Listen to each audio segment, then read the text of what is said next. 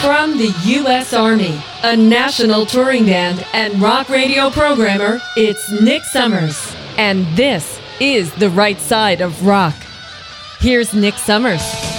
I've been looking forward to this one for a while. We're going to discuss the origins of glam or glitter rock. Just about everything you listen to today can be traced back to one person. Everything from pop rock to hard rock, even a little bit of hip-hop. You can thank this, what many call this one person, as being the forefather of glam or glitter rock. First, what is glam rock? Well, it's a style of rock music developed in the United Kingdom in the early 70s. It was performed by musicians who wore outrageous costumes, makeup, hairstyles, particularly platform shoes, glitter, things like that. Now, glam artists drew on diverse sources of music and throwaway pop culture, ranging from bubblegum pop, 50s, rock and roll, cabaret, science fiction, and complex art rock. Sounds like a mouthful, doesn't it? The flamboyant clothing and visual styles of performers were often camp or androgynous and have been described as playing with other gender roles. Glitter rock was a more extreme version of glam rock. Apparently there's a difference. I kind of think of it as being the same, but the UK charts were inundated with glam rock from 71 to 75.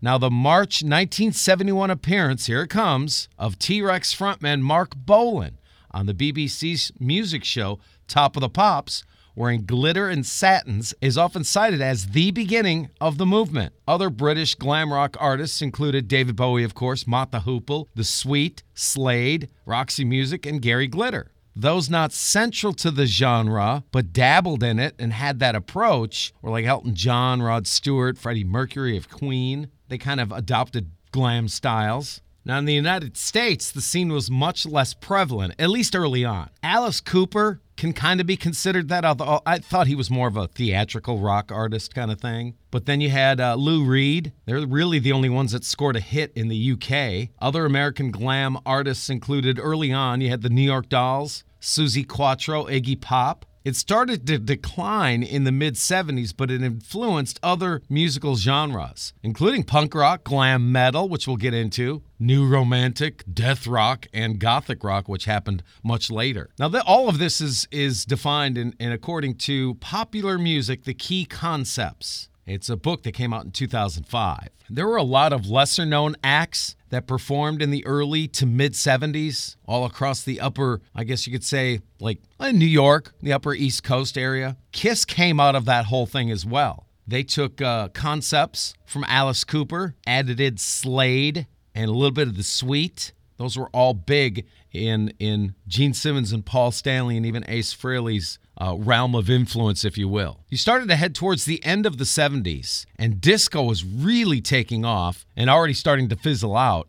It was really only a couple of bands that kind of hung around that still had that, Alice Cooper and Kiss. Even in the UK, punk was starting to make a big splash, if you will, which led us to the harder rock. If you think of early Iron Maiden, I mean, they were just a punk band initially, but it was metal. It was more guitar-orientated. So things were already starting to sever off and go off into this like weird, different genres of music. But we're sticking with glitter rock or glam rock, and we're going to talk about the origins of it. I had mentioned the guy who pretty much kicked it off, according to Philip Auslander, performing glam rock, gender, and theatricality in popular music. He wrote this in the University of Michigan Press. He's the one who says, and many agree, including Rolling Stone magazine, that it was Mark Bolan on that one appearance, the BBC's music show Top of the Pops. Huge influence. Now, Mark Bolan, who was born Mark Field in 1947, died in 1977. He was posthumously inducted into the Rock and Roll Hall of Fame in 2020 as a member of T-Rex. Interesting side note, he never learned to drive. He thought it would be the death of him if he did. Despite this, cars or automotive components, or at least mentioned it, if not the subject of many of his songs, and even owned a number of vehicles, including a 1960s Rolls-Royce. But on September 16, 1977, he was a passenger in a Mini GT driven by Gloria Jones. She's an American singer and songwriter. They were headed home from the Morton's Club and restaurant in Berkeley Square. She crossed a small humpback bridge near Gypsy Lane on Queens Ridge Barnes, southwest of London. The car struck a fence post and then a tree. Mark Bolan was killed instantly. Jones suffered a broken arm and a broken jaw. To this day, people still will leave shrines or flowers on the anniversary of his death. But again, Mark Bolan strongly influenced artists of many genres. This is what I was talking about, how this one guy influenced so many different styles of music, and it was really highlighted in the 80s. And we're going to get to that in part 2. This is part 1. We'll cover mostly the 70s. But, I mean, even reaching into, like, Boy George. Now, Mark Bolan was also friends with David Bowie, and you can almost kind of see how things were going there with David Bowie and Ziggy Stardust. As a matter of fact, Bowie's song Lady Stardust is generally interpreted as alluding to fellow glam rock icon Mark Bolan. The original demo version from David Bowie was called He Was All Right, a song for Mark. They changed it, obviously, when they went into production. And did you know Bolan played twin lead guitars alongside his friend Jeff Lynne of the Electric Light Orchestra? That's true. But he was uncredited, sadly. He had a string of hits. His most famous, of course, is Bang a Gong. This right here is the beginning and the origins of glam or glitter rock. It was their second chart topper for T-Rex on the UK singles charts, and even featured a very young Elton John playing piano on the song, although some say he didn't actually play it. He's just in the Top of the Pops performance version of it, and he was, I guess you could say, miming, because you don't lip sync with a piano. The origins of glam glitter rock. Here you go. It's Bang a Gong, Get It On. Mark Bolan, T-Rex, from 1971.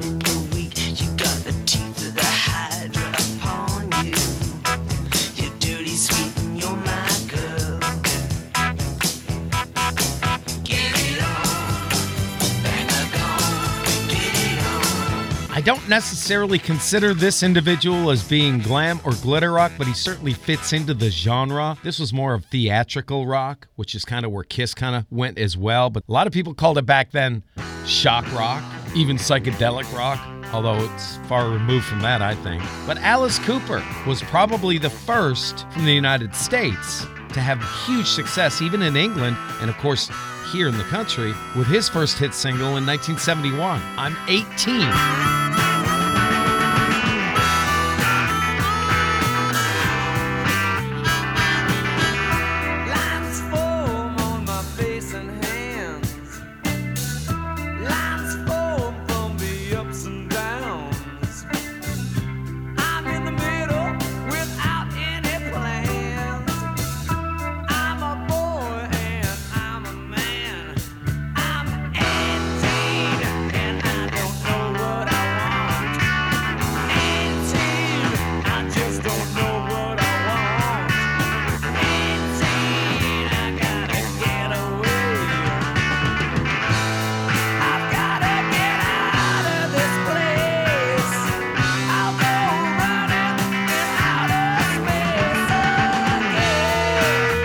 Continued success with Schools Out, also Billion Dollar Babies Tour, which was huge and broke box office records previously held by the Rolling Stones. Talking about the origins of glam or glitter rock, you really can't talk about the genre without mentioning, as we just did at the top, T-Rex, Mark Bolan. A lot of people point to him as the start of all of this. Alice Cooper, again, in there as well. There were some other relatively kind of pop culture, you could say underground bands, that never really made it. I mean, they did okay. But you had the Stooges, you had the Velvet Underground. We're talking about Lou Reed and his band, and the New York Dolls. Why are the New York Dolls so important? The New York Dolls really helped define what the scene was in New York, drawing upon, of course, T-Rex, and a little bit of like the Rolling Stones. They were just, high heels, androgynous wardrobe, eccentric hats, satin makeup, spandex, even dresses. From the New York Dolls, you had bands like Kiss, also in the 70s, and we'll get to them in just a couple of minutes. But the New York Dolls are really important. They never really made it huge. They were more infamous than they were famous. Many say terrible musicians, and the songs were only so-so. It was more about the appearance and their performance that kind of catapulted them and put them on a pedestal that a lot of other acts aspired to be. Some, like Kiss, ended up passing, you could say, their mentors in this success department, although it took a few years.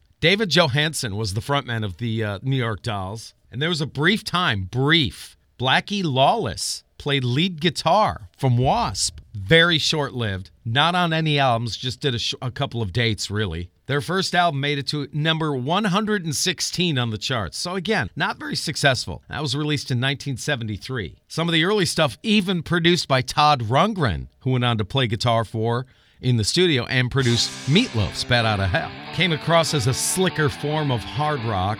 It had, stylistically punk to hard rock, but it had that pretty kind of approach to it.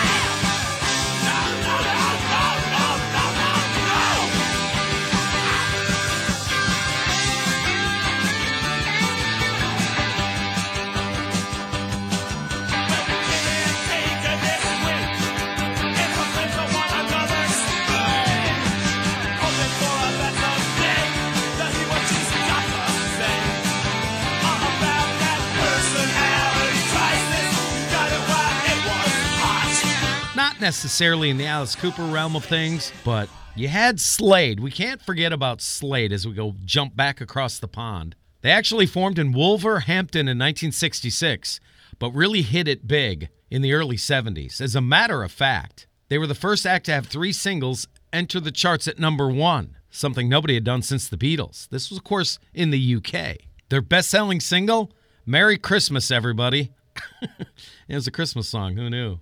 They tried to go over to the United States, but it was very unsuccessful. But without Slade, you wouldn't have so many of today's bands that are actually still out there playing. And again, the fingerprints are all over the place. Nirvana, Smashing Pumpkins, Ramones, The Runaways, The Clash, Kiss, Motley Crue, Poison, Def Leppard, Twisted Sister, Cheap Trick, Oasis, and even Quiet Riot, who covered a couple of Slade songs. 2 of their 3 biggest hits, as a matter of fact. Britney Fox did as well. Slade was notorious for the deliberate misspelling of their song titles. Come On, Feel the Noise, C-U-M, Noise with the Z, Mama We're All Crazy Now, 2 E's at the end of Crazy. They became well known for that. But again, without Slade, you wouldn't have many of the bands that we're going to talk about in part 2 of this, when we move from glitter rock to glam rock. But here's Slade. Yes, they were first with this song, Mama, We're All Crazy Now.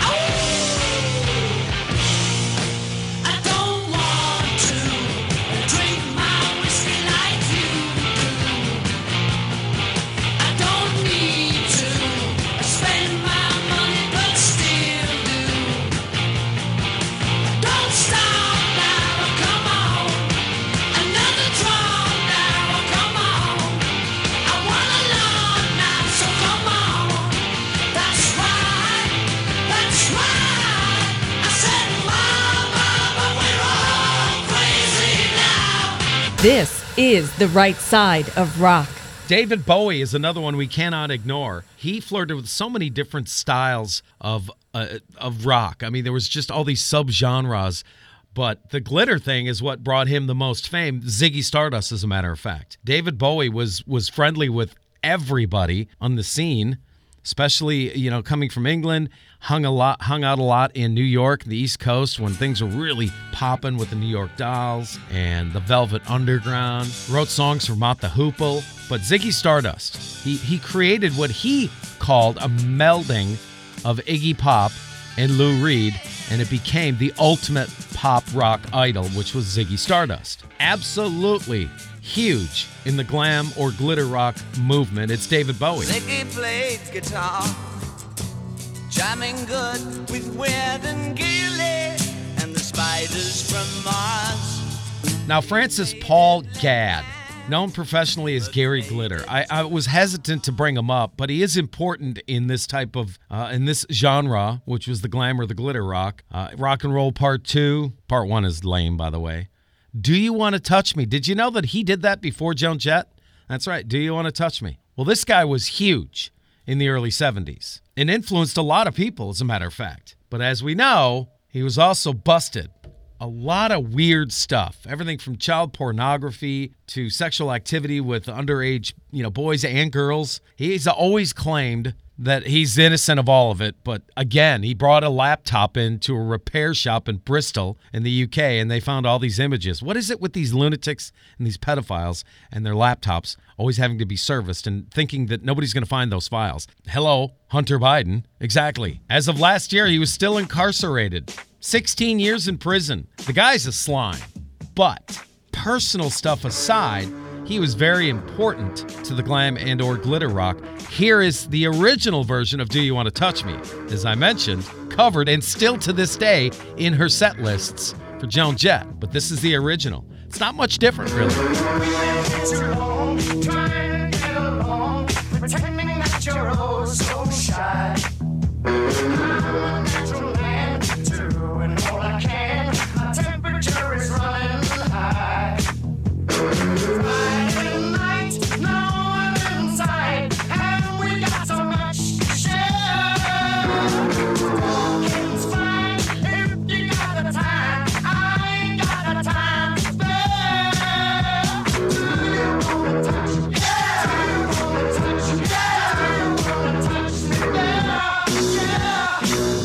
Now, another British glam rock band that rose to prominence in the 70s is The Sweet, or just Sweet, depending. These guys were huge. But what's funny is they didn't really even get international success until they released a very synthesizer-laden Love Is Like Oxygen. Who remembers that song? But if you take a look at Sweet and what they looked like and the songs and the way they approached their performances, they could have easily been plucked out of the mid-70s and thrown into the mid-80s with maybe a slightly updated look and a slightly updated sound, but not changing a whole lot. They were definitely the prototypical 80s glam rock artist on MTV that you found in the mid-80s. And we're going to get to that. That'll be part 2 on the right side of rock. But we're doing the origins, and we have to tip our hats to The Sweet. They gave us great songs, Turn It Down.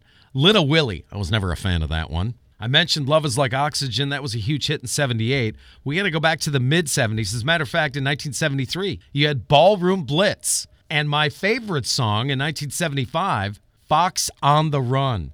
They were bigger in the UK. But again, a lot of these bands, like the New York Dolls, Slade, Sweet, T-Rex to a certain degree, they really, really influenced many of the bands that we grew up with, and even some today.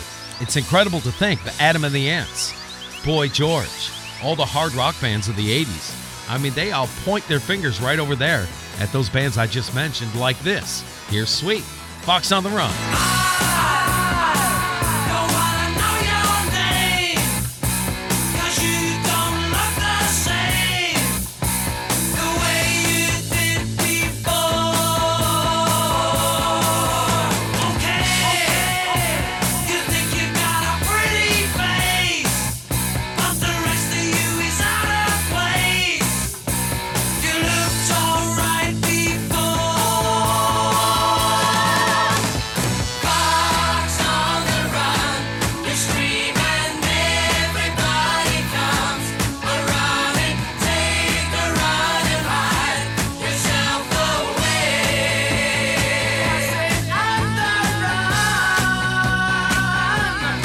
Now, in 1972, you had a band called Wicked Lester. Ever heard of them? Exactly. Even the founders of that band knew that this band wasn't going to make it. They released an album for Epic Records, but then again, it was never released because the album, after the record execs heard it, said, this is terrible. And even 2 guys in the band thought, yeah, this is not what we're going for. Fired the guys in the band, hired 2 more guys, changed their name, hit the studio in late 73, recorded an iconic first album, which many of those songs are still being represented today on their set lists as they're out doing their final tour, so they say this time. Who am I talking about? I'm talking about Kiss. And that's right. They took all the elements of the New York Dolls, which they used to say, according to Gene Simmons, you go see the New York Dolls back in their heyday, and it was more of a fashion show with music as a secondary thing. Well, they took that to the next level. They took the music and made it better, and it was. And they added not necessarily a fashion show, but a statement. Gene Simmons had, the comic book, horror, Alice Cooper kind of approach. And each guy, and this was probably by design, was identifiable by the unique makeup. Not since the Beatles did you have 4 independent individuals in the band where you knew who everybody was and you had your favorite, much like the Beatles. It took a couple of years for them to get going, but once they did, they hit with Kiss Alive, the live album that came out, one of the best-selling live albums of all time. I mean, it's incredible what Kiss has accomplished. And they're better musicians than they're given credit for, but they've sold over 100 million records worldwide, 21 million here in the United States, 30 gold albums, which is the most from any band in the United States. Did you know that? No band has as many gold records as Kiss. I was really shocked by that. They've also got 14 platinum albums. Many are multi-platinum. They were inducted into the Rock and Roll Hall of Fame. But we have to go back to what's considered a signpost, if you will, with glam rock or glitter rock, taking the best elements of all those bands I just mentioned and throwing them in a blender, and you've got the first album. The production is horrible, but the songs are still there. You can hear it. And what would become the Kiss that we know today. We're going to make that my final cut. You're listening to The Right Side of Rock with Nick Summers. Here we go. We've been taking a look at the origins of glam or glitter rock and the two bands from the United States that were probably the biggest sellers. You had Alice Cooper and you had Kiss. Both were on a rocket ship trajectory as far as their careers. It took some time. Alice Cooper took a little bit of time. Kiss took a couple albums. But we're going to close out the 70s era of the glam or glitter rock. We'll get to part 2 next week on The Right Side of Rock. This is Kiss. And this is my final cut. And this is completely total New York style attitude. The song is called Strutter. They still do it today. The origins of glam and glitter rock on The Right Side of Rock. The Right Side of Rock.